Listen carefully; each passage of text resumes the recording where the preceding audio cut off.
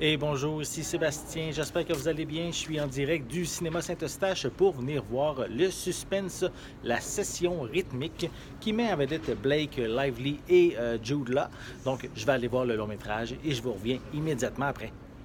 Et me voilà ressorti du film La Session rythmique, qui est un film d'espionnage dans lequel une jeune femme va devoir vivre avec la mort de toute sa famille dans un accident d'avion.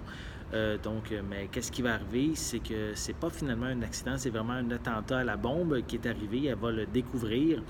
Mais durant ce temps-là, vu qu'elle était dans une période très difficile de sa vie à cause de ce drame-là qui est arrivé dans sa vie, elle va vraiment descendre aux enfers, elle va devenir prostituée, elle va être droguée.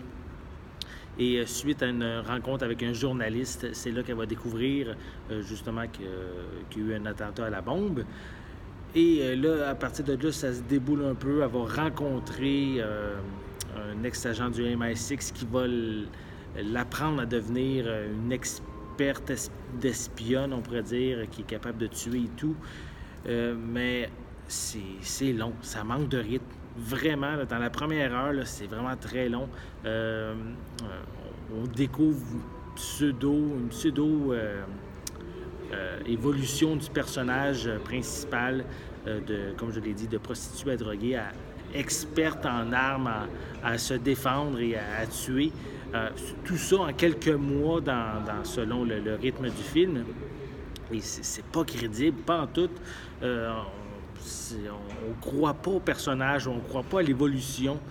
C'est même bizarre. Même le personnage de Jude Law qui fait l'ancien membre du MI6, il n'y a pas beaucoup de charisme, il n'y a pas beaucoup d'apparence non plus. Après son entraînement, on le voit presque plus.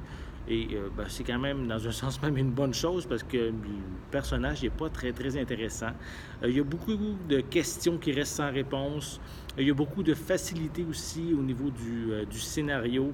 Il y a des choses qui arrivent qui aident justement le personnage, mais il n'y a pas vraiment de raison pourquoi ça arrive. On dirait que c'est juste une facilité dans un raccourci scénaristique, peut-être qu'on pourrait dire. Donc, vraiment déçu, je m'attendais à mieux. Ça commence à devenir un peu plus intéressant à peu près à la moitié du film, mais même là, ça reste quand même long. Il y a beaucoup de temps mort dans le film. J'avais hâte même à certains moments que le long-métrage se termine. Un long-métrage que je m'attendais, comment je peux dire, à un film qui mettait vraiment de l'avant la femme, le pouvoir de la femme, la manière qu'elle se défend face à ses ennemis, mais c'est pas crédible, pas du tout. Les personnages sont pas convaincants, donc vraiment, je me suis ennuyé. Je le conseille pas, malheureusement. Peut-être un visionnement lorsqu'il sera au cinéma, à la maison. Mais je crois qu'il y a plusieurs autres films plus intéressants à venir voir ici, justement, au cinéma. Et je vous conseille d'autres longs métrages. C'est dommage. Des fois, on a des mauvaises surprises. C'en est une pour moi. Un film, je dirais oui, à éviter. Il y a beaucoup d'éléments aussi prévisibles. On découvre pas nécessairement beaucoup de choses qu'on est surpris. On voit le déroulement de l'histoire assez facilement. Donc, pour toutes ces raisons, je vais lui donner quand même une note de 5,5 sur 10.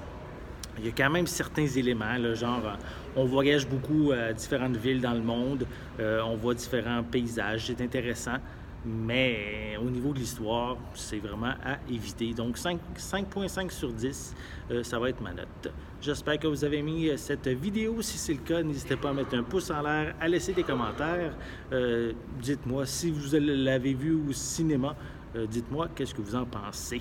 N'oubliez pas non plus de vous abonner à ma chaîne afin de rester à l'affût de mes prochaines capsules. En attendant, je vous souhaite une bonne journée, une bonne soirée et je vais être de retour très bientôt. À la prochaine!